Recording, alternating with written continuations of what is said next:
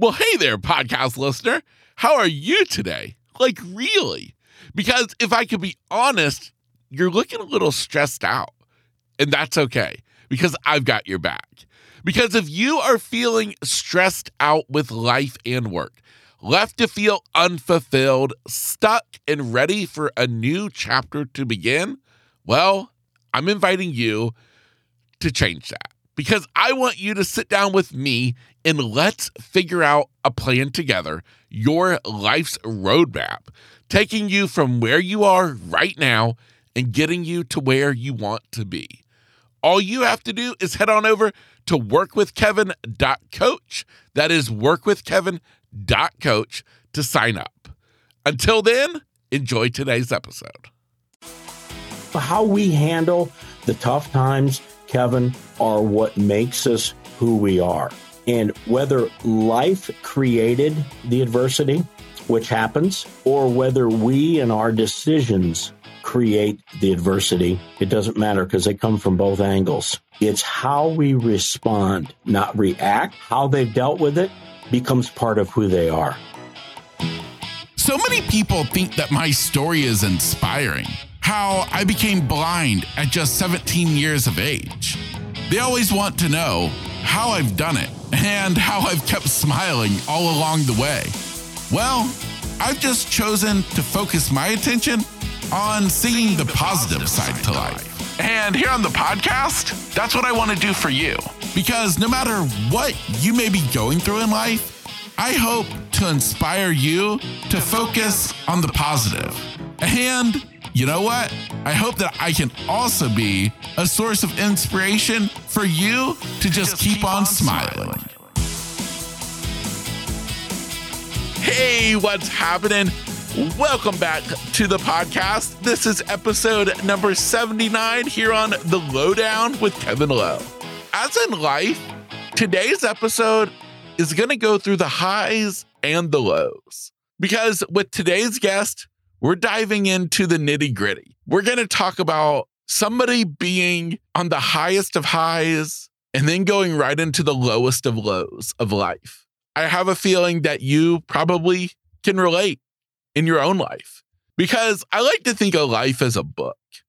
And this book is separated into chapters. And some of the chapters are awesome. They're exciting. Some of the chapters bring us joy. They have us laughing. While other chapters, they bring us to our knees. They leave us crying. And we wish so badly that the page could just turn and a new chapter could begin. That's what we call life. And today's guest, when you first hear his name, his title, what he's done in his life, you may think to yourself, wow, what could possibly be wrong in his life? I mean, it is Coach Randy Brown, former NCAA men's basketball coach. But the truth is, the higher you are, the farther you have to fall. And in my interview with Randy, I didn't realize just where this interview was going to go because I didn't understand the depth of his story. And what came out of this interview was, I believe, a really amazing conversation between two guys sitting at a local coffee shop talking about life. Randy sharing his life story with me and ultimately with you today. If you're into basketball, especially college basketball, you're going to love it. Or if you're somebody who has gone through some hard stuff, some stuff that you're embarrassed about, stuff you're ashamed about, I think you're going to really get something out of today's interview also. Like I said, we talk about all the things in this episode. I had a hard time trying to figure out, how do I go from what is kind of a serious conversation had with Coach Randy Brown that I'm telling you about right now to something as silly and crazy as socks? Well, here's the truth of the matter. Even in life, even in the seriousness of life, we all got to have a little fun sometimes. And that's why I love the sponsor of today's podcast. That is John's Crazy Socks. You met John and his dad, Mark, in the previous episode of the podcast, episode 78, where you got to hear their story and all about how John's Crazy Socks came about. Well, now today, they are a proud sponsor here on the podcast. And, well, John, he has Down syndrome. But when he was getting ready to graduate high school, he knew that he didn't want to fall victim and be another number of people who are disabled who are also unemployed. He wanted to be an entrepreneur, and he wanted to go into business with his dad. And, well, there you have it. That's how John's Crazy Socks got started. If you're into fun socks, want to dress up your wardrobe without anybody even knowing, get some Crazy Socks. We're talking about fun socks, stuff that just you put them on and you feel happy. And, well, that's how we can combine this into today's topic. Because it doesn't matter how serious we get, anybody can appreciate knowing that they got on some awesome Crazy Socks. For the listeners of the podcast, John's Crazy Socks is offering you a 10% discount when you use promo code LOWDOWN10. That's all capital letters, LOWEDOWN10 for 10% off your order. Or you can also just use the special link that is provided in the show notes of today's episode. So whether you're ready to rock a pair of Crazy Socks or not, which I must encourage you, you really should. It would make your day a little bit more special. Plus, it's helping out an awesome company like John's Crazy Socks. It's time for me to introduce you to Coach Randy Brown. Well, fortunately for me, I grew up the son of a sports writer, a very accomplished award-winning sports writer. My dad, Bob Brown, was in charge of the sports for the Fort Dodge Messenger, and we're in Northwest Iowa. And so, as I tell people, I grew up in gymnasiums and fishing boats. Those were those were the two times I spent the most time with my father growing up, myself and my two brothers.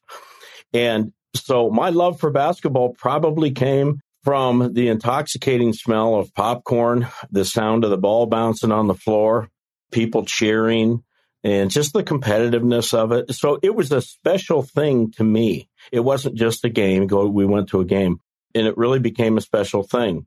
And I can honestly go back to about being 8 years old, and I've really tried to figure out when this was. I'm saying 8 is really close. And a real close friend of ours and their family, Dutch Huseman, was the head basketball coach at Fort Dodge High School. And as a youngster, about an 8-year-old, I was at practice one day and just stood kind of against the wall underneath the basket. And I watched him and I listened to him and I watched how he had command of those players and that team. And it was mesmerizing to me. And I just thought he was the greatest thing ever. And I still do. He passed a couple of years ago. But so at that point, I seriously remember thinking, well, basketball is really cool. And you got a coach and you got players. Of course, all I wanted to be is a player for the Fort Dodge Dodgers. That was a big dream of mine. And fortunately, I was able to do that. But there was a point, Kevin, too, where someone, probably my dad, said, well, Dutch is the athletic director at the high school and the basketball coach. And we had this conversation. I remember him saying something, and I said, do you mean he gets paid for playing basketball or teaching guys how to play basketball? And I mean, that was a huge moment for me. I thought, well, maybe I could do that. Maybe I could teach basketball and they'd pay me and that would be my job. I mean, when you're young, you start putting stuff together a little bit. And I'm telling you, on that day, whenever that was after, who knows exactly when it was, I don't remember, but that was huge. And so I followed that pattern and had a tremendous, tremendous love for basketball. And I carried it all the way through, junior high and played in high school. And very fortunately for me, because gravity was getting the best of me, I played 2 years of junior college, and the junior college I played at was right here in town, Iowa Central Community College. So it worked out awesome. And then I went on to school at the University of Iowa And I'll also throw this in there. My idol, Kevin, was Pistol Pete Maravich. And in fact, I've got pictures of me playing in junior high, and I had the old gray socks, the floppy gray socks. And I mean, he was the guy. And when I was 15 years old, I got a chance to meet him in Kansas City at the old Mulebach Hotel. I was with my dad. He took me down. That's when it was the Kansas City Omaha Kings. They had Tiny Archibald and had a good team. And I met Pistol Pete. And I was over by the elevators because there were other kids by the elevators. And you know what he says? He says, "Hey, guys, let's go upstairs so we can talk." And I'm thinking, wait. Oh, wow. So the doors open. We get in. And there were like four other guys about my age, a little bit older than me. We step in that elevator, and I'm telling you, talk about, I thought he looked 10 feet tall. I mean, he just looked like a giant to me. And sure enough, 6th floor, we get off, go in his room and sit there. And gosh, I wish I could remember every word that was said, but I don't, because I was in absolute awe. And he asked me one question and I answered, and man, that was it. And you talk about making an impact on a young guy, that sitting in that room with Pistol Pete. Wow. And so those are, that's just an example of an experience I had. I had a dad who, like I said, was a sports writer, but understood my love for the game and just wanted to further that as much as possible. So that was one of the great experiences of my life. And so from there, I went to school at the University of Iowa. Lute Olson, the Naismith Hall of Fame basketball coach from the University of Iowa. He was the coach at Iowa when I was in school there. And I learned the fundamentals of the game by going to practice in the afternoon and bending an ear, because it was hard to hear. You could see it, but it was hard to hear what the coaches were saying. But I got close enough where I could. And that, taking notes and soaking that in and then hanging out and talking to the assistants after the practice, that became my foundation. And wouldn't you know, 5 years later, I get a call from Arizona, and I had pursued a graduate assistant program like mad. And sure enough, it came to fruition 5 years later, and I got a call from Scott Thompson, the assistant coach at Arizona, and said that Lute wanted Scott to call me and offer me the graduate assistant position at the University of Arizona, because he had left Iowa and gone to Arizona in 83. This was 85. And there's been no greater phone call in my life. I bet. Yeah. And Lute Olson was more of an idol than he was a boss for me for the first year. The second year, I got a little used to it, but man, it was like, wow, I'm working for Lute Olson, and because the state loved him, and he was really just an unbelievable personality and a coach here in our state. So that was the beginning of my college coaching career, which lasted for 20 years. And so I hope that's a decent explanation of how I came to that point. And I'm really excited to be able to tell you about what I'm doing right now, because in my post-coaching career, I really took a good look at myself and said, how can I honor the profession that's been so good to me, the game of basketball, and to become a college coach? I even became a college head Division I coach. And the odds of doing that for anybody entering college basketball is so small. It's way less than 1%, I'm sure. And so I got a chance to do all those things. So grateful for all the wonderful head coaches and assistant coaches that I got a chance to be with. And I thought, how can I give back? And I thought, how many young guys are out there that want to be college coaches that don't really know how to become a college coach, because there's no manual for it. There aren't classes in college. There's no major for it. It's something that people just try to figure out.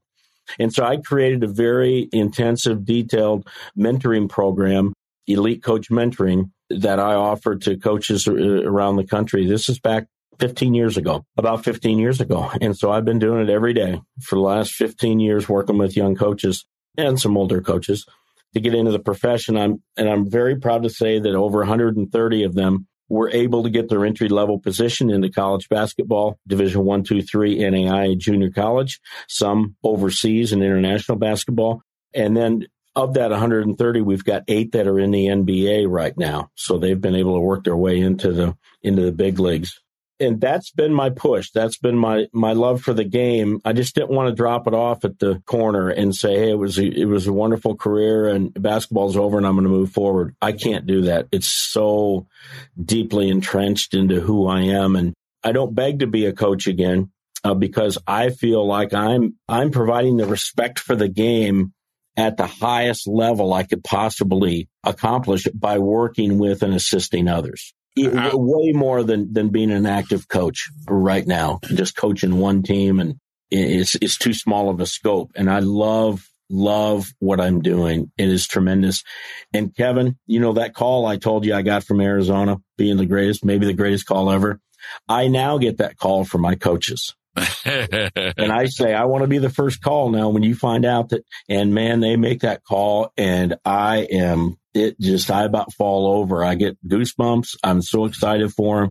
And I love the game. I love the lessons that come from the game. I love everything about it. Like I said, smell of the popcorn and I've just been unbelievably gifted. Yeah. In so many ways to have that opportunity. I worked hard to get it and make it happen, but boy, it wouldn't have happened without others really helping me with some advice and how to do this, how to do that, and then really encouraged me to go for it because it's it's not a one in a million shot, but I'm just kind of using a kind of phrase people use. It is. It's really a crapshoot, and it's hard to do.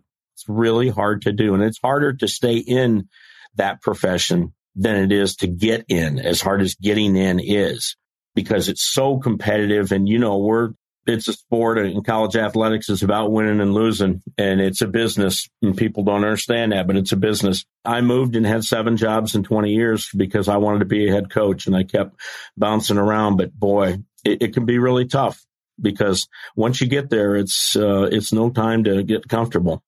If so, you're not going to be there long. So that's a very long-winded explanation of my pursuit of the game. Yeah, no, I love it. And I must say, to what you were saying earlier about, what you're doing now is the fact of, I look at coaching and I look at basketball and I say, because what you did was not a career, you got to work in your passion. And passion doesn't leave us. And so I look at that and I'm like, you simply have just stepped into a new role in that passion. Right. And there's not many people, unfortunately, who can say that their career is their life, this true passion. Right.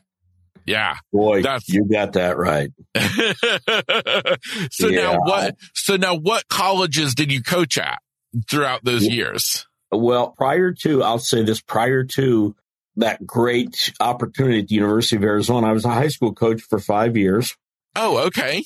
And my first job was when I was an undergrad at Iowa while I was going to practice in the afternoons, and I'd run over to Regina High School and I was like a volunteer assistant over there, which is really, really awesome. Here I am, an undergrad college student, and I'm a high school basketball coach and head JV coach and varsity assistant. I mean, it was a world that, as fun as college is, and then basketball on top of it. And then, Coach Olson took the Hawks to the 1980 Final Four. Oh, wow. And Hayden Fry, our newly named football coach that everybody recognizes that name now, Hayden, a year later, went to the Rose Bowl in 81. So wow. I'm in school and we go to a Final Four and a Rose Bowl within about 14 months. Crazy. So my college experience was off the charts. So I was a high school coach for 5 years until I got that call. So I started at the University of Arizona as a graduate assistant for 2 years. And I did actually go to graduate school and got a degree somehow. I don't remember much about it, but I think I have the paper somewhere. I wasn't there for school for sure. And then, reality hit at that point, Kevin, because here, the big time, I was in the big time. I stepped right into it, and it was awesome, but it wasn't very realistic because I found out as I moved through my career, my next job was at Drake University, which ironically was back in Iowa, in Des Moines, Iowa. So we're back in Iowa, and I'm working for one of my favorite guys ever, Gary Garner, unbelievable coach. And Coach Garner, unfortunately, when I got there, had 1 year left, and he was fired after his seventh year, which was my only 1 year with him. So here I am for 1 year, and Coach loses his job, and I'm back on the job market after a year.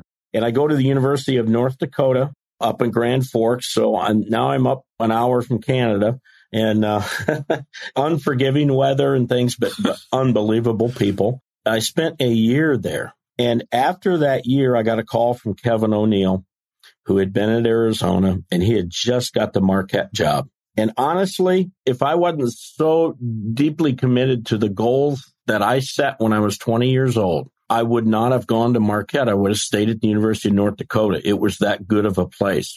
But I had to go. And I had to go because it was that's a Power 5 type of situation, and all the history, Al McGuire and the whole thing. So I leave after a year, and I have a little regret around that even today, but I left and went to Marquette. I was there 2 years. So if we're counting, I'm 2-1-1-2. Okay. That's how crazy this is. And another great situation and big time basketball. We played in the Bradley Center downtown Milwaukee, the whole thing. And at that time, though, and you won't remember this probably, and most of our listeners won't remember this, but at that time, the NCAA, in their infinite wisdom, had a rule that you could have a head coach and 2 paid assistant coaches, and then you could have a third assistant, but he could only make money like $12,000 that came out of your camp. So here's you got guys, one guy in every program in the country working 78, 80 hours a week, making whatever. I don't know how we did it, to be honest with you. I made a decision to leave Marquette because I had been in now 2, 3, 4, 5, 6, and I had not recruited at the Division I level. One of my goals was to become a Division I assistant so I could recruit, so I could eventually become a head coach. So the move made a lot of sense to Miami of Ohio. And I worked there with Joe B. Wright, and we had tremendous success, NCAA tournament, 2 MAC titles. And it was a really weird situation how I ended up leaving Miami. But after 2 years, I left Miami of Ohio and went to Stetson University in Florida, very close to where you're at, just down Highway 4 there, Interstate 4. And was at Stetson, a small private school in the middle of Florida. And they hadn't done a lot of winning. And I was in there with Dan Hipsher, was our head coach, and just a great coach and an awesome guy and a heck of a golfer, the whole deal. And Hip did a great job for Stetson, and I was lucky enough to step in as the head coach when he left and went to Akron.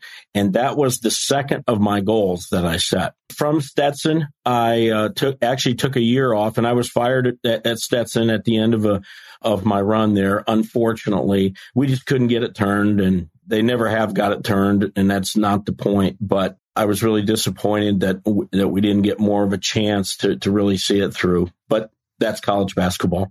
I took a year off, and then I ended up at Iowa State University. Tim Floyd had just left for the Chicago Bulls, and his buddy Larry Eustace was coming in, being named the head coach of the Cyclones. And Tim helped me get on the staff with Larry, and the amount of success we had at Iowa State is unparalleled in their history, and just a wonderful, wonderful experience and time. So I ended up at Iowa State, and that all equals 20 years and 7 moves. But I'll tell you, the people and the experiences and the players are enough for 10 people's careers and the experiences they have. And I don't say that from an ego standpoint. I'm just saying that college basketball can be dreadfully depressing when you're not winning and it's not working, and can be so euphoric you can't even remember what city you're in after big wins and accomplishments. Just crazy. So the highs and lows are so magnified. And then at that time, a couple years later, I decided what I was going to do with my mentoring program. So those relationships, Kevin, that I had in coaching are relationships that I have today, years later, which really says a lot about the profession and a lot about coaches in general. And it's a really band of brothers. You're not tied to everybody, but I mean, I have hundreds and hundreds of coaches and, as contacts that I can call at any time. And man, it's just really an unbelievable benefit for later in life as you go through other situations, good and bad, whether it's adversity or whether it's triumph. And that's a cool thing about the profession. Absolutely. And when I listen to you talk about those 20 years, I sit there and I can't help but think of something that I always say to people when talking about life, just life stuff. And I always say that in this life, I believe what matters the most is the relationships made and the experiences had that are, to me, what matters in this life. And I sit there and I think, wow, talk about 20 years of summing that up, of just amazing experiences, amazing people met along the way. And that's just really awesome. I'm going to tell you that maybe the number one thing about all this that we're talking about is when your players finish their eligibility, when they go to the NBA, some of them did, a lot of them did. And then, the other guys are just going to, move on with life. And I've always had conversations with our guys, talked about the lessons you're learning and tell them, I know it's hard. I know you just had a brutal practice. You think coaches all over your butt because of this and that. And believe me, he cares deeply for you. We are trying to get you to a place personally that you've never been at before. And because of that, you're going to be really, really uncomfortable. I always would like to do that, introduce the concept of comfortable versus uncomfortable. Because I say, if you stay comfortable, you're going to be the same player throughout your entire career. Do you want to do that? No. I want to play. I want to be an all-league player. Right? Well, get ready to be uncomfortable, because after you are uncomfortable for whatever, defined period of time, you will then realize that you are a guy that you never thought you could be as a person, as a friend, but as a basketball player. And that's what good coaches do. They help players get to places that they need to get to for them and that team to be successful. But they've got to be willing to do it. And really good coaches know how to do that. So that's one thing I wanted to say. That's a really interesting concept. And you talk about a life, something for life, comfortable versus uncomfortable. Oh my gosh. You need that. That's an anchor. The other thing I would tell them, Kevin, is about relationships. And I said, you're not going to be, great friends with everybody on this team the rest of your life. I said, there are a lot of people in your life. Choose your friends wisely. And then spend time and be very genuine and transparent with those people, because they just may be friends for life. And you can't put a figure on that. You certainly can't put a dollar figure on that. Are you kidding me? It's worth, I don't know what comes after trillions, but whatever it is, take it times whatever. I mean, it's astronomical. And I asked them one really pivotal question. And this is one of the really neat things I think that I've done. And I do this when I speak too. I asked our guys, so let's say he's a sophomore, so he's 19, 20 years old. And I say, when you leave basketball and you have a family, or you're single, or you're out there and you got a job and you're working, I said, something is going to happen. A pivotal piece of adversity is going to happen, a tragedy, something. Or let's say you're just going through a bout of depression and you just are anxiety and you can't get through it and you just don't know where to turn. I said, who are you going to call at 3 a.m.? Yep. And then I shut up and paused like I just did. And you should see the look on their face. And sadly, when I speak to groups of people who are already in their 30s, 40s, 50s, 60s, or even older, maybe, I have seen that question literally deflate people. As I speak, you can just see by the look on their face and how their shoulders drop. They're like, I don't have anybody to call at 3 a.m. And I think that's so sad. And so I tell our guys at 19 and 20 about these things, because they are going to appear. And I want them to know that there's tremendous strength and resilience and support around being able to call someone, even if it's just one person in your life, who will pick up that phone and who will be there for you and be willing to do anything for you. Now, we're way off the subject of basketball, but I think life is embedded into the game and into every sport. And for people who are pastors, for people who are librarians, for people who are teachers, for people who are, doctors. There are lessons that I think young people need to hear and know about way, way before, they experience it for themselves. So if there's one thing I'm really proud of, as you can tell, as I talk about this, because I haven't mentioned a lot about championships or the Final Four or NCAA or anything, but I have talked about the gifts. I think that, and I was always trying to pass on gifts to our guys because I knew eventually they might not remember it was me that told them, but eventually they had a coach that said this was going to happen.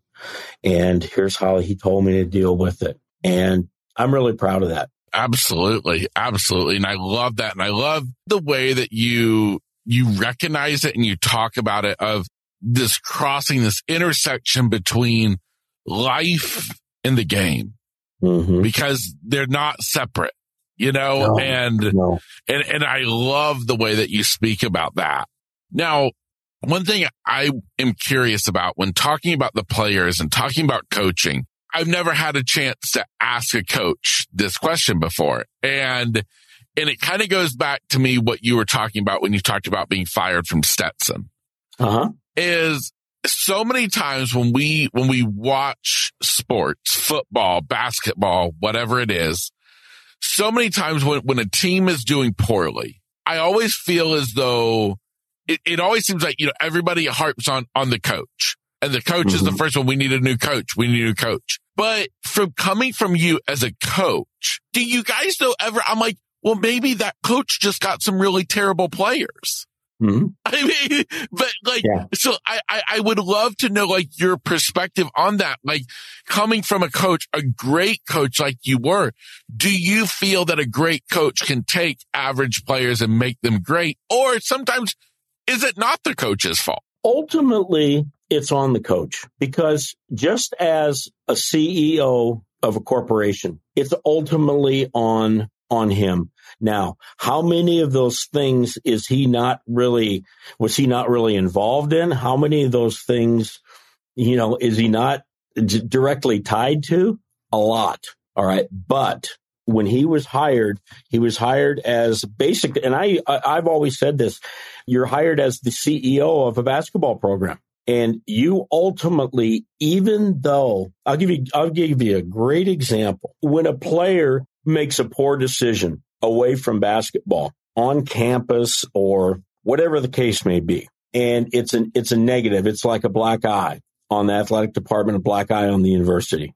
Who does it really go back to? It isn't the player. It is a little bit, but it's the coach. And the first thing that people will say is, well, they're bringing in thugs. They're not bringing in the right guys. Okay. I don't know if this coach can recruit. I don't think he can recruit. You can just hear the dialogue right down in the coffee shop, to all those people who think they're coaches. And it does. Now, what was that coach doing at 2:12 a.m. when, one of your players got picked up for DUI? Well, he was at home sleeping.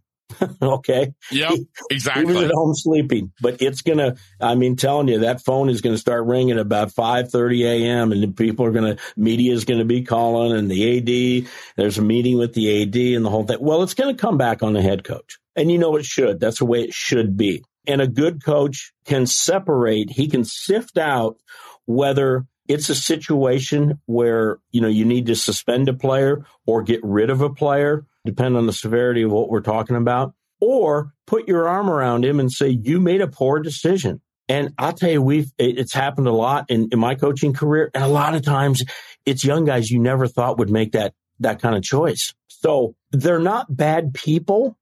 They made poor decisions. I've made poor decisions in my life, and it's cost me. Okay. I've made great decisions, but our world doesn't pay attention to great decisions. They pay attention, they love picking it up. There's something about the human race that just gets the biggest kick out of people falling on their face. I don't know what it is. And they like to talk about them like they know them, those types of things. So, and the other thing I'll add about that, Kevin, is that now the kind of money that is being spent to go get a coach, and the salaries are, people say, oh, they're crazy. They're making too much money. Well, you know what? There's an AD and a university and a president of a university out there that are willing to pay that. So that's the going rate for a coach, let's say at a Power 5 conference. A football coach is making, I don't know what Nick Saban's making, but it's probably close to $8 or $10 million a year. And people can scoff on that, but that's the going rate. Now, because of that, though, it puts added pressure on them and added, and the responsibility of everything that goes on in that program. Really good coaches, guys that I respect most, are the ones that take the heat after losses. They're the ones that take the heat when the program's not going good. They're the ones that take the heat when a player makes a poor decision, like I just talked about. That's just the way it is. Whether they caused it or not, they are in charge. And, if you think about the game of basketball, Kevin, when that ball goes up and the jump ball to start the game, it is crazy how helpless you feel, because in practice you can stop and you got film you can watch and the whole deal. When the game starts, the amount of uncontrollables are insane. Let's start with the officials. And I think officials do an unbelievable job, by the way, in general. I really do. But that's an uncontrollable. Guys' careers in the balance based on how that game is called. And as long as the games are called by human beings, there's going to be a human element of mistake making. You just can't help it, right? How your players react, how they play, how they listen, how they execute. Did they take things from practice and get it into the game? Crowds, injuries. It's a long list of uncontrollables. And that's the thing about coaching that you have to accept when you become a coach. If you're really a control guy, you're going to have a hard time in coaching. You really are, because the game's full of uncontrollables. So that's a lot about head coaches. But yes, I think it's ultimately on them, without a question. Okay. Well, that's good to know. And I was sitting there thinking when you were talking, I thought to myself, honestly, I feel like for a way for me to compare it and wrap my head around it and really understand where you're coming from is I thought, stop thinking of the team and the coach as two separate entities, but rather the coach is the leader of that team. Oh, absolutely. Absolutely. And so that's what I kept sitting there thinking, when you think of it like that, making it the coach is the leader of the team, it makes a little bit more sense, to somebody like me. So, yeah. It really does. And you have to tell your team, hey, listen, I'm in charge of making decisions, myself and the staff, and we're in charge of making decisions. And I'll tell you what, guys, most of the decisions we make are really difficult decisions. But I'm telling you, we can't play 12 guys at one time. Okay. The rules won't let us. Okay. They'll only let us play 5. We can't play 12. And, they hate hearing that, but they know that's reality. A lot of really tough decisions to make. But you've got to. You've got to. And they're going to look at you for every decision you make with scrutiny. People from the outside are going to look. But your guys have to understand that. Another trait of a great coach, in my experience and in my perspective, is one who takes every player and determines where they're at in terms of their ability to play with toughness or to execute or the skills of the game.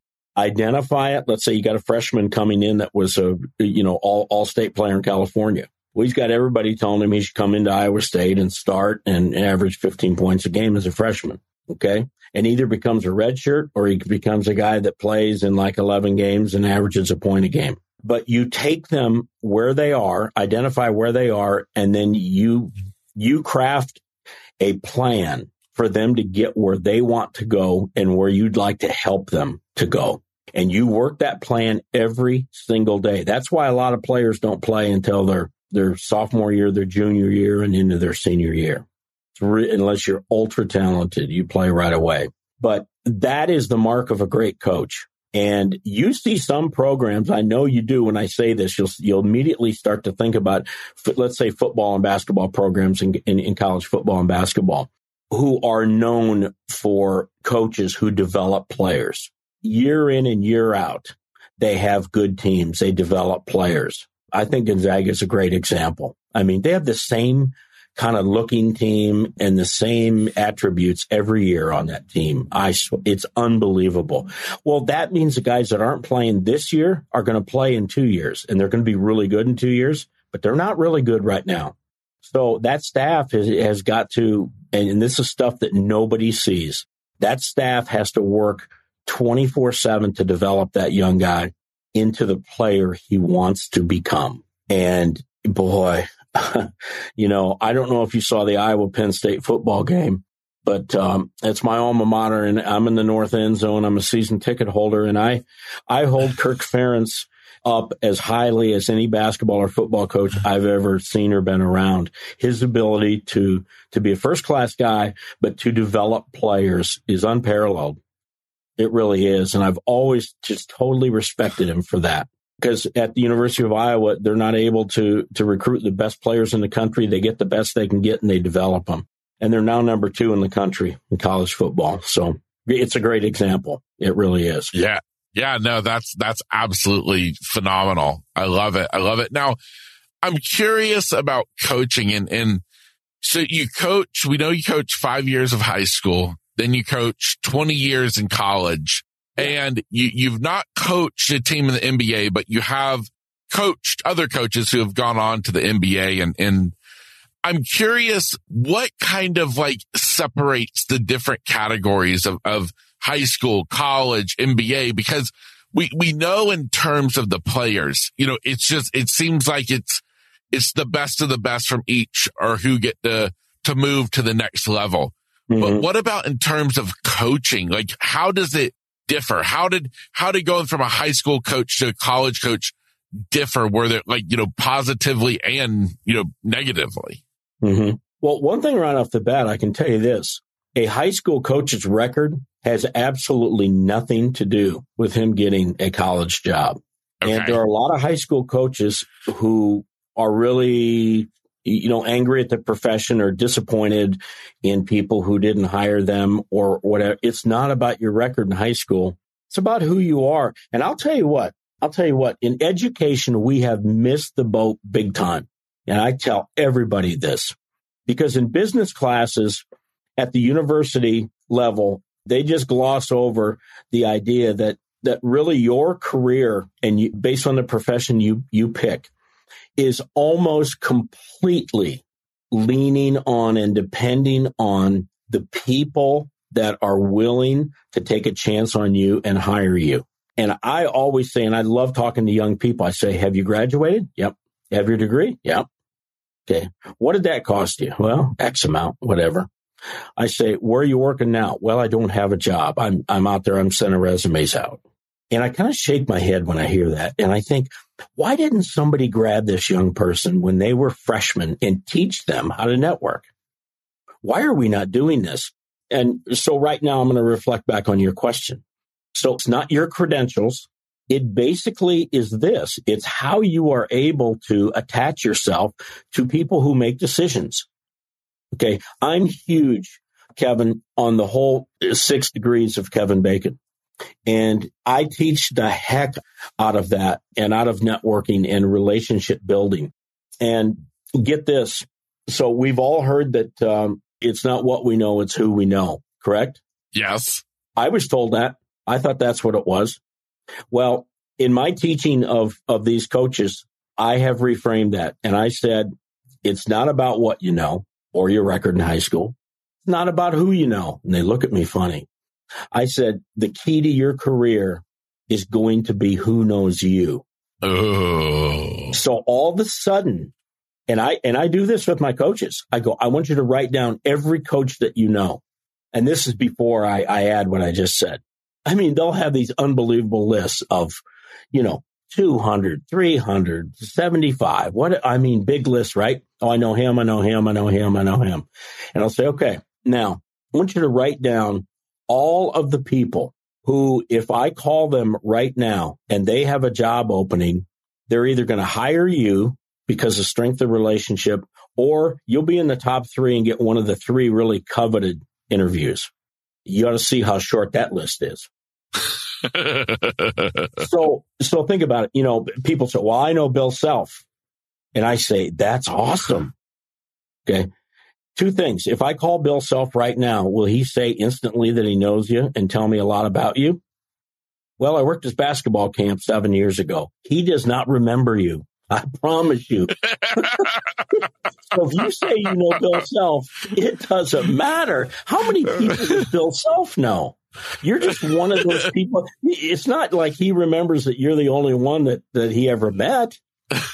And so you start framing it that way. And then so we'll draw out their network from 1 degree, and I'm a big degree guy. So, you know, 1 degree is you and me, because we are at a level where we're getting to know each other, but we can say that we know each other. You and I are 1 degree separated. Someone you know in Daytona that I don't know and I'm 2 degrees from that person. And someone that person knows, I'm 3 degrees from that person. So theoretically, there's invisible lines that connect me to that friend of yours who has a friend. So I'm 3 degrees away from that guy.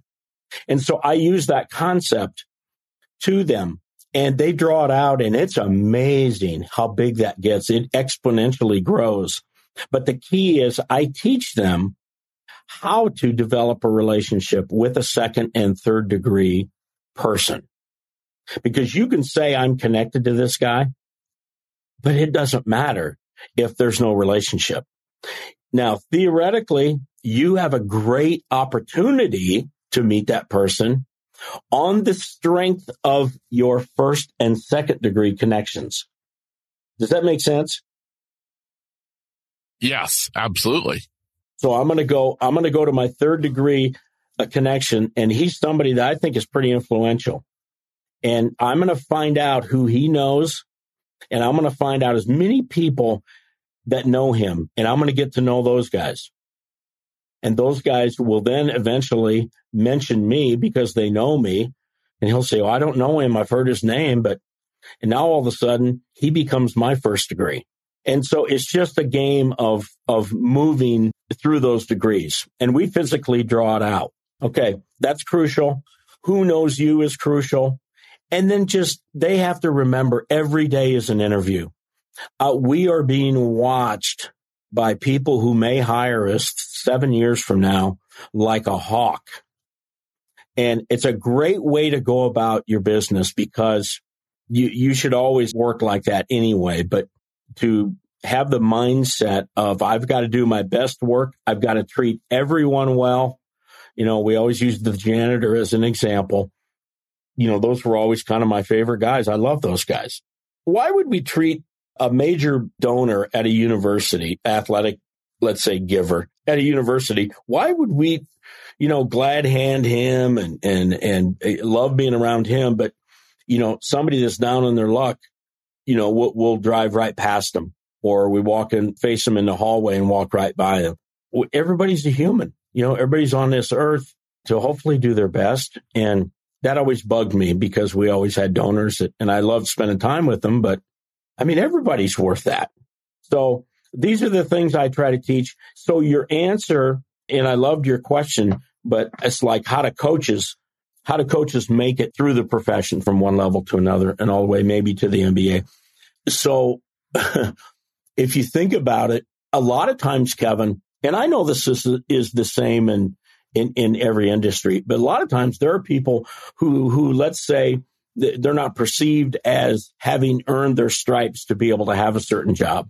And like a player that played at Duke, that is now the head coach at Duke. And somebody might say, well, he wasn't in GA for 2 years. He didn't do this. He didn't do that. Well, you can forget about that, because that's not how it works. You know, there's nothing on paper that says you got to do this, this, this, and this, and then you got a chance to get this job. It's all based on who knows you. And then have you defined your network, and are you adept at developing relationships with people? Because people love talking about other successful, powerful people, or just people that have been good to them. The great motivational speaker, Zig Ziglar, one of my favorite quotes from Zig is, Identify what you want to accomplish. And you can accomplish that if along the way you give enough to other people. And he always said, you give first, and then your dream starts to grow and materialize. And I love that. This is it's not a situation of having your hand out. People don't hire people like that.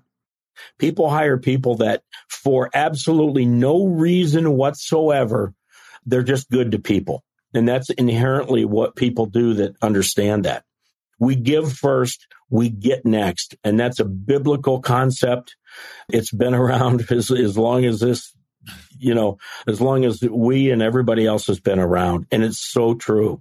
Be a giver, and it'll materialize later. So I can promise you that the guys in the NBA who never coached in high school or college and just got an NBA job, it's because of a relationship, and more power to them. But life is about relationships, right? It's about who you're going to call at 3 a.m. It's about who you're going to call when you've lost 7 straight and you absolutely don't have a clue how to continue. It's so true. And that's the fabric. That's the fabric and the theme that goes through every profession and all of us, no matter where we're at in our life.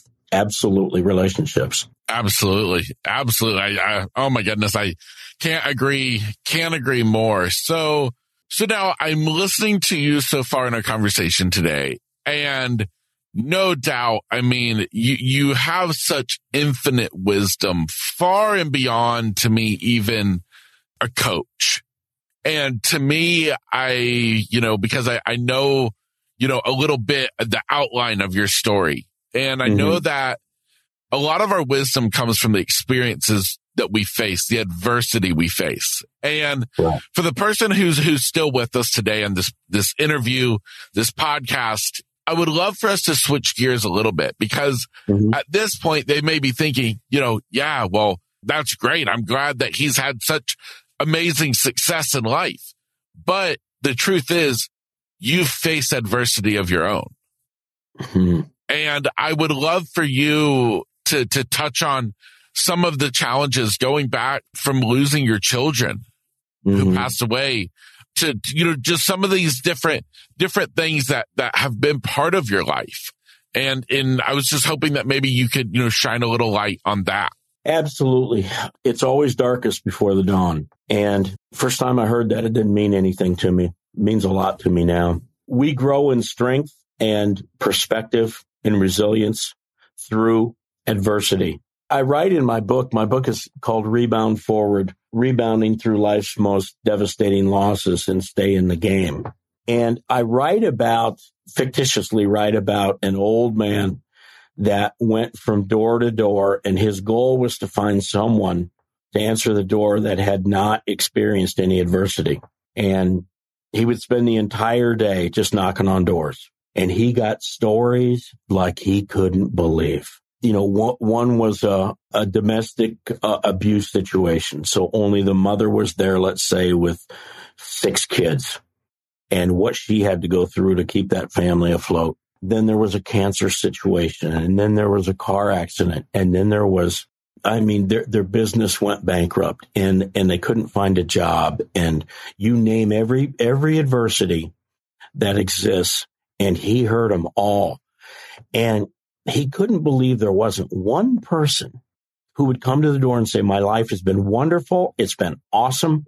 I've had no obstacles.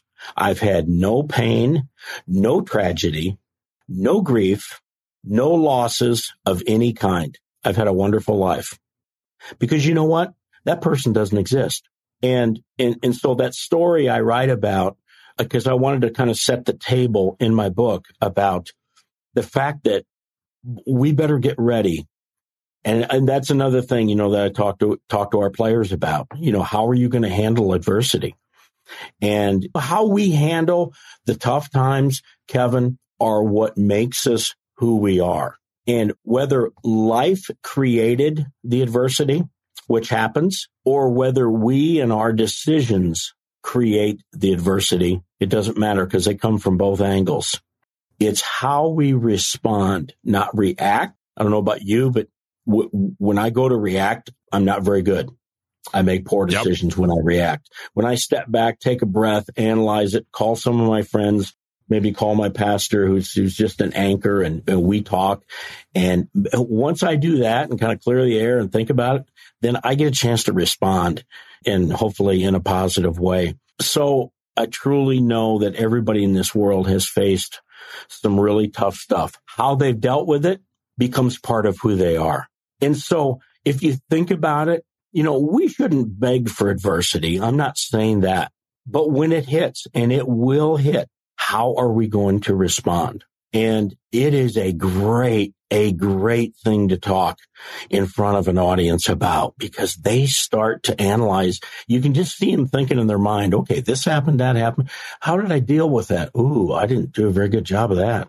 Boy, and I don't have that relationship anymore with my oldest son, that type of thing. So is adversity good? It can be. It's not every time, because it's based on how we work with it, how we frame it and how we respond. There are things in life that we don't have any control over.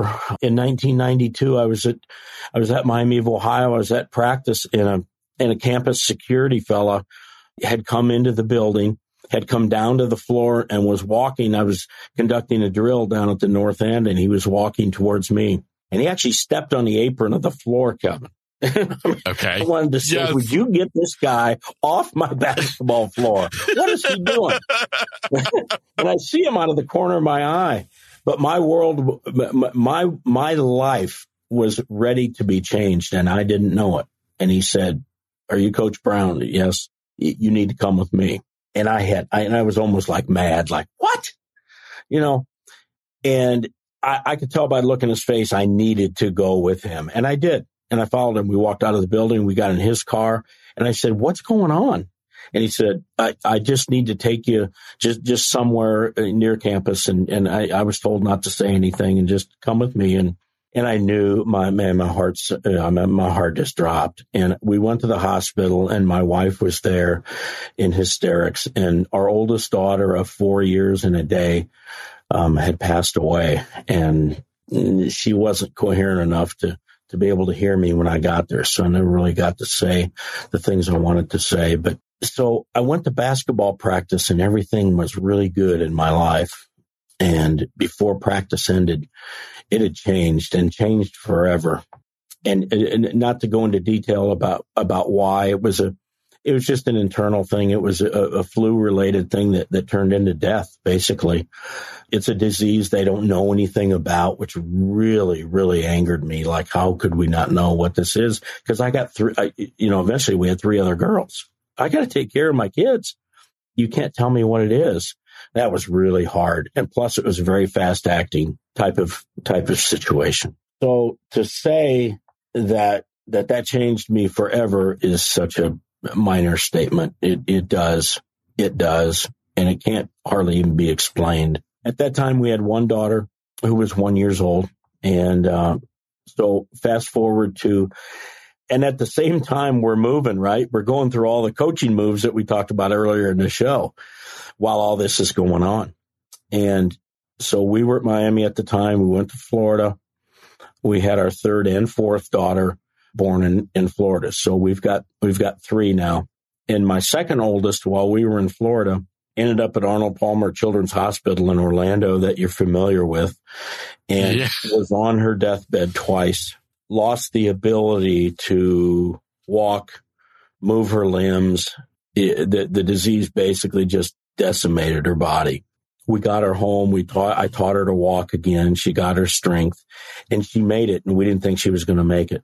She's 29 years old now. She's a wonderful, wonderful young lady. And she has resilience because of what she went through. So we were scared, oh boy, on that one, but we made it through. We moved back up to Iowa during that year. I mentioned that I didn't coach. And during that year, our 3rd oldest daughter, Natalie, in February of 1998, 6 years later, didn't look right one day, because I was home with the kids, and I immediately called 911. She was airlifted to Iowa City. And by the time we got there, because we had to drive, she was gone. She had passed. And that was a And that also was a very kind of a quick deal. So when it happened the second time, Kev, I'll promise you, buddy, I was ready to check out. I was numb. I was not a good husband. We grieved separately. But when it happened the second time and almost a third time with Claire, who I just talked about, that was a little bit too much for me. And the thing that got me through it is it's been the theme of this whole conversation are people. And I had to lean on people and believe what they were saying because I kept telling them, I can't do this. I'm not made for this. People are not made for this, going through this. And my wife just so supportive through all the years. And we looked at each other like, what in the world are we going to do? Fortunately, we got through it, and we had a fourth daughter, and she never had one symptom, one problem with this disease. So just one of those things that it was a life thing. It wasn't anything that we did out of neglect or anything that we caused or anything. But that's a tough thing about life. Things happen to us. How we react, how we respond. Something like this, it's so deep and it cuts so deep. I don't know. I couldn't even, I could tell somebody what I did that they should or shouldn't do, but I couldn't advise them. It's a very personal thing. And the statistics on couples that divorce after the loss of a child is very high. The statistics of someone who has lost two children is, you can imagine. And we stayed together. And unfortunately, in 2015, we did split ways, and my wife wanted to move forward. So I went through a divorce in 2015, which was extremely, extremely difficult, but I have two beautiful young ladies, 25 and 29. And they're kind of my heart and soul, as you can imagine, between, going through all this. But that's been my most recent adversity. But I'll tell you, to get through that, it never heals. It never goes away. It's a scar that certainly heals over time, but my two scars are still really, really sensitive to touch. They're scars. They've scarred over, but they're still, it's a daily thing for me. But I've learned to handle it and frame it and have a pretty good perspective on it. And I think that the gift out of all this, Kevin, is, and I use the word gift, is that it allows me, when I tell my story to people, it allows me for them to realize that, oh my gosh, I just heard his story, but look at him and look at my wife. Look at these people and look at all the people in the world who have gone through things like this. And are they depressed? Have they given up on life? Have they just checked in? Have they committed suicide? Have they ended all relationships and they just kind of, live in obscurity? Or have they decided to use it to become better and to help other people who hear their story gain strength and resilience through hearing that? And I've had so many people tell me, oh my gosh, I feel terrible about the way I've handled things that weren't even things.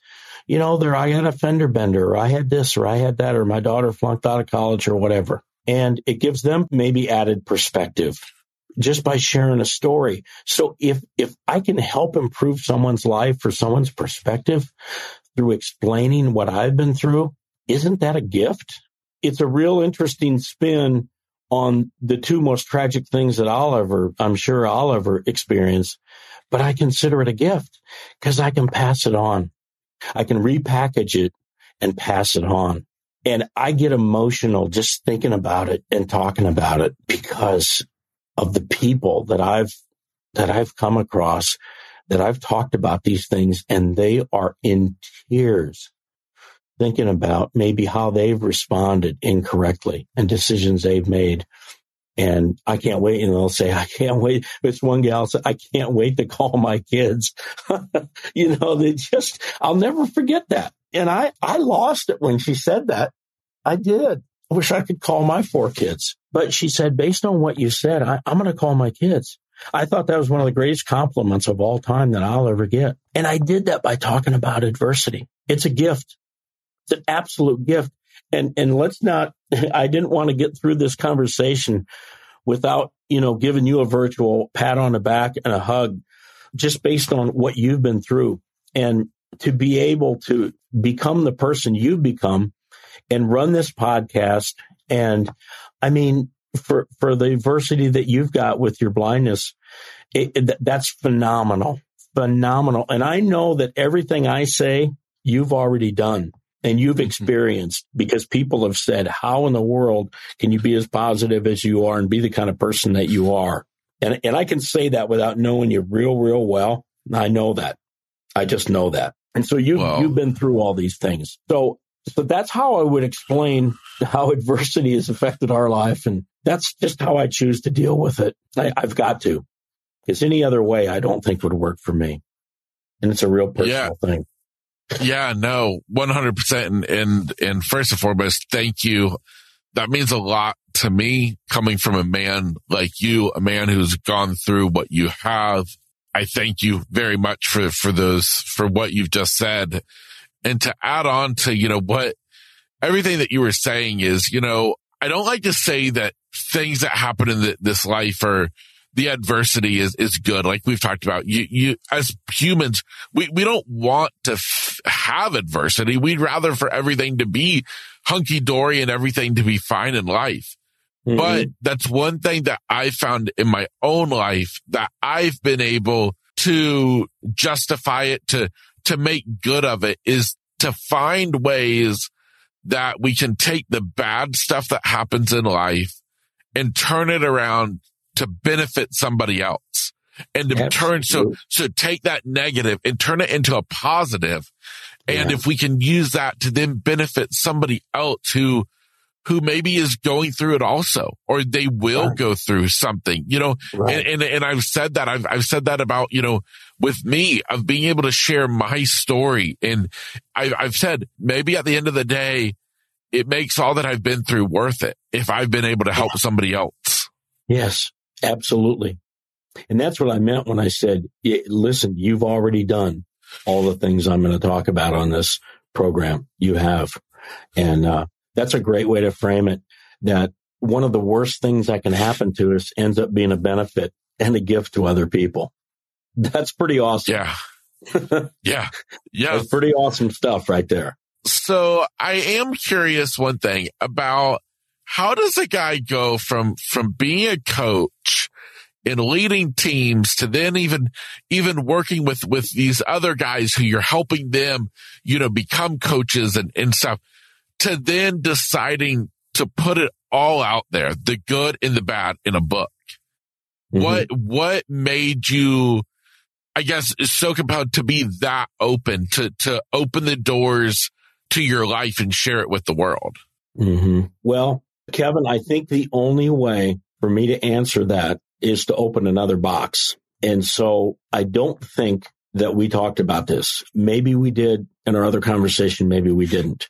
But I think this is the appropriate time to talk about it. And then I can answer your question as to why I'm laying all this out there. All right. So when Meredith passed in 1992 and I'm at Miami of Ohio, I had to function. And, I was so into my career and so into working that, I didn't have time to go have coffee with a lot of people and visit with a lot of people and try to, I didn't want to grieve. I just, what I did? I worked harder. I worked more hours. I mean, insane hours, because I wouldn't have to be at home. And this is a selfish thing, but I wouldn't have to be at home and have all the memories and just have to face it, because I didn't have to face it when I was working and watching film and in practice and dealing with our players. And I'm until midnight. Okay. I was never afraid of work until midnight. And I was always an office guy. I love the office. So I worked harder and put more into it, which was not healthy. That was a poor decision on my part. Decision number 2 is, and I'd always been one that loved to have a good time, loved to have a beer, a couple beers, maybe more than a couple. I just used alcohol as a comfort, as a blanket, something that would make me feel better, at least temporarily. So there are 2 decisions I made right there that were not good decisions in terms of me getting through this loss of my child. So I'm going to fast forward. And this is really where I just bottomed out completely. In 97, during the year, if you can follow the timeline, during the year where we moved back to Iowa and I didn't coach. And that's the year that Natalie, in February of 98 passed. That fall, the fall of 97, we got a computer at home and I wasn't working. So I was at home and looking for comfort like you can't believe, because here I am without an identity, right? I went from that 8-year-old guy to that guy that got fired at Stetson. And that was the end of my world. I mean, I didn't handle it well. I didn't. And so here I am struggling with my identity because I was the coach. And now I run into people in the community. Well, what do you do? Well, nothing right now. And I'll tell you, to get an identity yanked from you, I think that's why so many professional athletes struggle with not being that guy anymore and being number 97 and wearing the helmet or wearing the basketball jersey, because that's a real thing. College athletes who lose their identity and professional athletes who lose their identity when they don't play anymore. And I was no longer the coach. And I was feeling so bad for myself, and I was the victim, and I was in a bad place. And I decided in my infinite wisdom that a great place to go for comfort would be on the computer. And I eventually turned to pornography. And pornography is like any other type of compulsion, addiction, if you would, that you just go deeper and deeper and deeper, because the thrill of it all doesn't hold.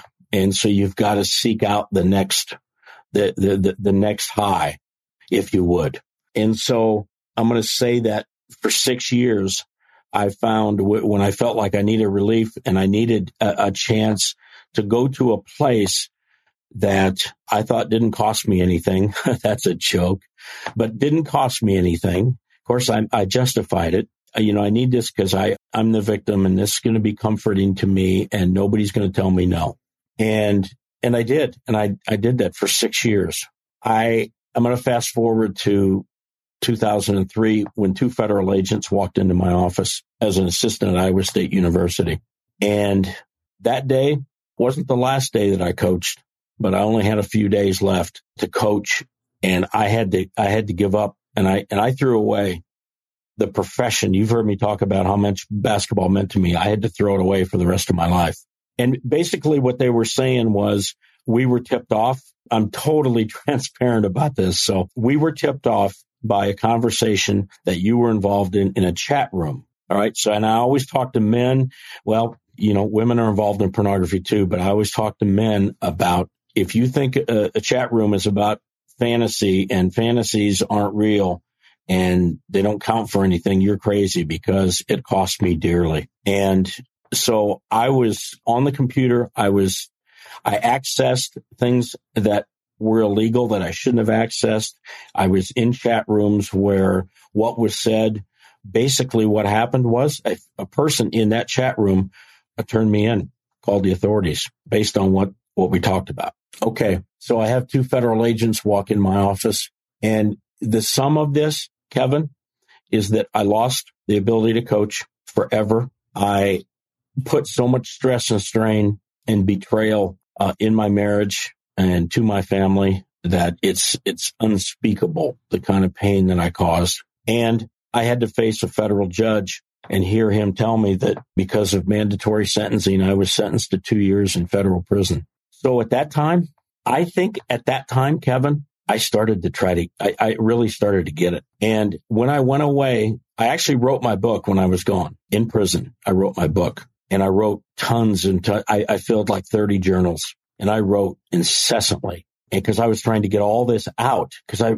didn't know it at the time, but I I think I had to get a record of everything that I was feeling in my life and turn from the victim to the person who victimized others, and the person who had the rest of his life to figure out is if he was going to turn into a negative, victimized person, or he was going to turn it and become a beacon of light and hope, if you would, for other people who maybe made poor decisions in their response to their adversity. At that time, like I said, began writing like crazy. I spent 2 years. There may be a book, Kevin, within my experience, because there was so much good that came out of it. I can't think that there's enough chapters to include in a book. And I mean it. And I know it sounds crazy. And people say, no, that can't be. I said, well, you need to listen to what I'm going to tell you, because it happened. It happened. And we don't have time for it today. But I am telling you, there were unbelievably great things that happened in my experience in federal prison, medium security federal prison. This was a no joke place. And what happened, I never would have guessed. After that, I come back, and that's when I started my mentoring program. That's when I had a book that it was ready to be kind of rewritten and edited and published. And at that time, I started to speak. I actually went into some prisons and spoke. And I spoke to churches, and I spoke to men's groups, and I spoke to Kiwanis and Rotary and anybody I could talk to. And I didn't know it at the time, but what I was doing was I was broadcasting a story that is the last thing I wanted to do. You talk about uncomfortable. Last thing I wanted to do is stand amongst people I knew and people I didn't know and tell this entire story. Because if I'm going to talk about Randy Brown, I'm not going to talk about championships. Say, it's been good talking to you folks. Hey, maybe we'll get a chance to see you again. And boom, I need to leave. I'm gone. I'm not doing that. I am the composite of everything I've done, every action, every poor decision, all the pain that I might have caused, every good decision. I am the compilation of all those things. And it took me a long time to come to that point, Kevin. But I don't think that had I not gone to prison, and you sit there for 2 years and you think about what you've done and what it's caused and what you threw away. And all of a sudden you got one of two ways to go. You're either going to become a much more desperate, awful person to be around, and the rest of your life may just be in a whole bundle of negative, or you can turn it into good. And thank goodness, I think it's because of my background with my parents, the way I was raised, I think where it started, I made a decision, and I had a lot of support, believe me, but I made a decision that I was going to use all this for the good of others. And you had mentioned that you used the word benefit, and I used the word gift. And this is where it all came from. And so when I came home, you talk about an identity crisis. Holy smokes. Because as you can imagine, it was a very, very, it was a nationally reported situation locally and in our state. It was obviously big news, a coach that had that kind of position. And that's when I decided that I am going to stand through people and be so transparent they can literally see through me. Because why not?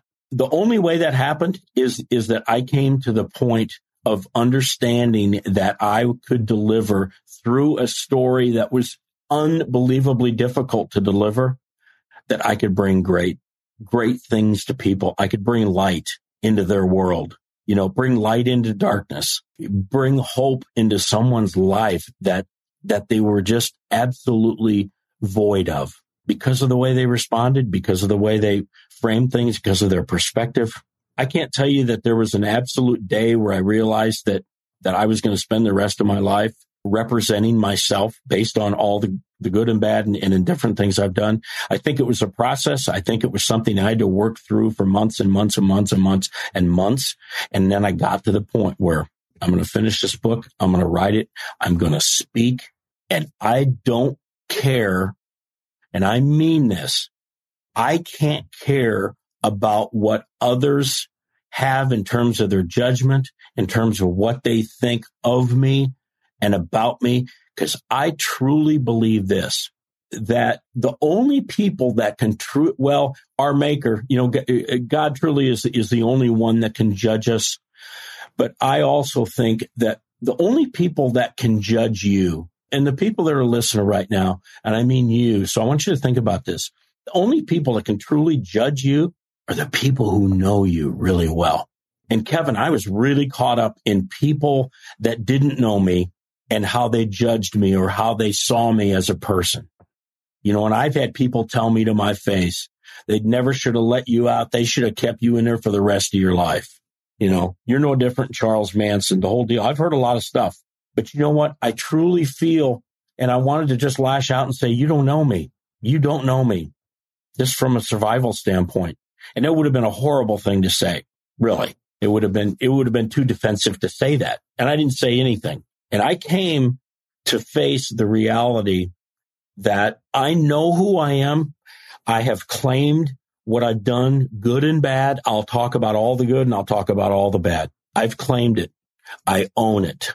And man, that would be a challenge, Kevin, that I would make as we probably wrap this up, that we need to claim, all of us, the whole thing, and be that person that has been through really difficult adversity, but who has made life a whole lot more difficult than it should be because of decisions we've made, maybe reacting, maybe not. I know I reacted and didn't think things out. So that is the bow that I can put on this conversation. I mentioned our divorce in 2015, and that was a blow. That was an absolute blow. But I'll tell you what, it was really, I wouldn't say easy, but I had a really good time, a decent time processing all of that. Just because of what I'd already been through. And I probably would have not been able to handle that had I not been through a lot of adversity already. And so, man, I'll tell you what, if I'm out there in Daytona and I'm on a surfboard, I'm riding the highest wave, buddy. Right now, I'm riding the highest wave that there is. And I've never felt so good about how I go about my days, about who I am, good and bad. I'm just in a wonderful place. And it's not because of me. It's because of people that surround me, the support I've been given. And I've had friends get absolutely, I'm telling you, viciously on me. And that's what a friend does. They speak the truth. And I've had that. And that's where I knew where people stood with me in our relationship when they came at me like that. And I'm glad they did, because if they cared about me, they would speak their piece, and they did. And it was awesome. But they're also there, man, when I call them at odd times of the day, and they're also there to give me a hug and just talk real about things in their life that I never knew. These are guys that I grew up with. I consider them my best friends in the world. We've had conversations about things that they admit that they've done. The only reason that happened is because they witnessed me telling them about what I've been through and being there as a friend. Now, there's another gift beyond belief. And so it's just awesome. I love what I do for my, it's not for my work, for my passion. I love talking to guys like you and people like you. I was on a Canadian program last week, a gal, Teresa, who's also a speaker. And I just know that it's darkest before the dawn, and you have to stay on top of yourself, and adversity can be our greatest tool. And I don't think I shared that with you. It's part of who I am, and I own it, brother. I own it. Well, and sometimes it's really tough to own it sometimes. Yeah. Really tough. But it's who I am. It's part of who I am. It's that fabric it's that compilation of everything, right? And as you can tell, listening to me, when I start talking about that, if I talk to somebody and I start leaving stuff out, shame on me. Now, if I have a 2-minute conversation, obviously I can't cover my life, right? but if I'm doing it on purpose, shame on me. And I really try not to, but it's uncomfortable. It is. And it always will be, but it's uncomfortable talking about my kids dying too. So It's all me. It's all me. So I can tell you this is that you, speaking of everything that you've been through, the adversity, and we're going to talk about all of it, because like you said, none of it is any any worse or more traumatic than another. Adversity is adversity. Correct. Absolutely. And I listen to you though, and I think to myself, talk about another just amazing, powerful example of a person using that adversity for good. Because not only, and we talked about this earlier about with your athletes trying to get them uncomfortable. You stepped into that uncomfortable. You know, you became the player that you were coaching, and and so you're leading by example. You're getting uncomfortable to benefit, and by that player getting uncomfortable and becoming the best player that he can be, he's benefiting himself, but he's also benefiting the team. Yes. And I look at you and I think today, when you're not on the basketball court anymore, but you're leading that. You're leading by example. And I just have to say that your story, your testimony is so powerful. I feel absolutely honored, to just get to be witness to your story, and the fact that I get to have you on here to share it with my audience, with people listening to this podcast all over the world who get to hear your story, your true life, because life is dirty. It's messy. It's messed up. Sure it's not life on TV. It's real life. And that's what your story is, real life. And it's something that I feel very honored to be a part of, in the fact of getting to share it with people. And you're an awesome guy. I know you've been through some stuff. You've done some stuff that you're not happy about, like all of us. But I can tell you that talking to you today, that I sit there and think to myself, but you know what? Look at what an awesome guy this has created. Thank you. And so Randy, before we end this, where can somebody find out more, and more specifically, where can people go to buy your book? Amazon's probably the best route, I would say. Okay, perfect. And the name of the book is Rebound Forward. Either search by Rebound Forward or by my name, Randy Brown. Perfect. Well, in terms of my website, it's my name, randybrown.coach. Coach is now an extension. I love it. So it's randybrown.coach. If anybody who is listening or is going to listen to it later, I'll go anywhere and speak. I love this message. I've framed this in terms of a comeback, Kevin. So I speak about the comeback and how everybody has a huge comeback. They just maybe haven't cashed it in yet, but we all have it. And I've cashed mine in. And then there's small comebacks, that we have to face too. But so I would say that. And then I want to add this, that you can find me on about any social media just by either my name or Coach RB. I go by Coach RB a lot. And then lastly, I want to do this, and I always do this. I want to give my personal, private, if you would, personal email and my phone number, my cell number.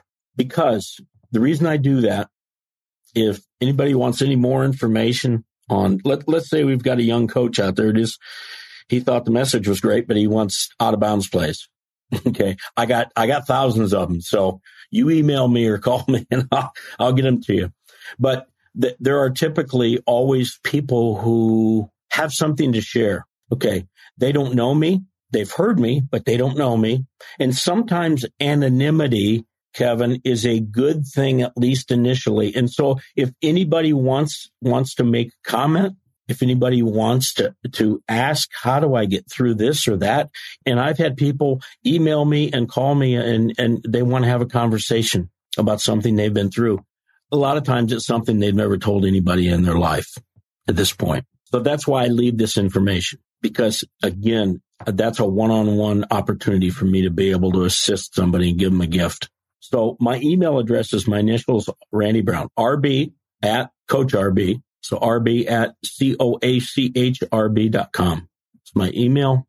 My phone number is 515-450-1966. And you can just text me and give me just a little bit of information, and I would love to call or get your call and have a conversation. Randy, you're a true stand-up guy, and I want to thank you. I want to thank you on behalf of the person listening today who's thinking, oh my gosh, this guy is just incredible. And thank you. Thank you for being a part of this. And I will be certain that all of that information, all the links, phone number, email is all included in the episode show notes. Right, so for you, listening, please don't think you need to jot that down. Just check out the show notes where you can find all of that information. And once again, Coach RB, it's been a pleasure and an absolute pleasure. And thank you once again.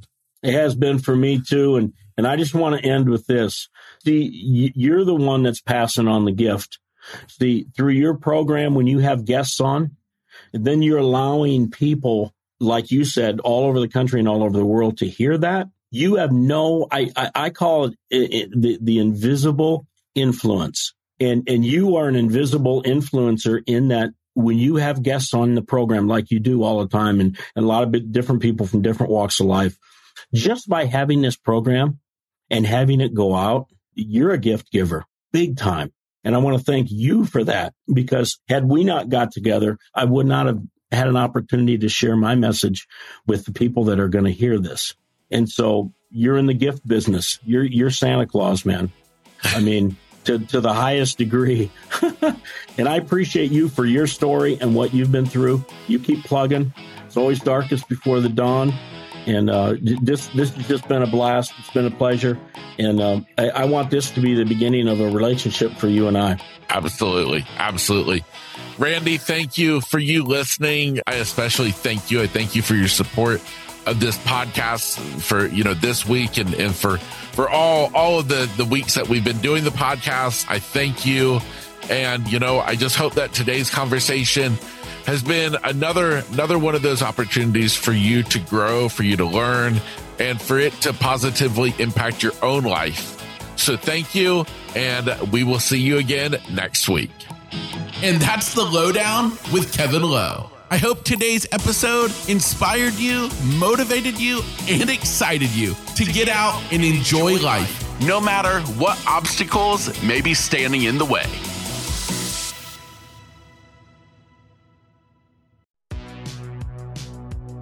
Welcome to the All 80s Movies Podcast. I'm Bill. And I'm Jason. And this is the podcast where we talk about the blockbusters, the flops, and everything in between from one of the freshest decades for movies, the 1980s. So whether you're a brain, a jock, a valley girl, or a Jedi, we've got some 80s classics for you. Do these movies stand the test of time? Are we discovering something new? Is there an 80s movie we're finally watching for the first time? Join us each week as we dive into the cinematic nostalgia that inspired and influenced a generation. From the hits to the cult classics, we'll discuss our earliest memories, favorite scenes, fun facts, and our not-so-favorite movie moments, too. It's the All 80s Movies Podcast, now available on all major streaming platforms. Please subscribe and happy listening.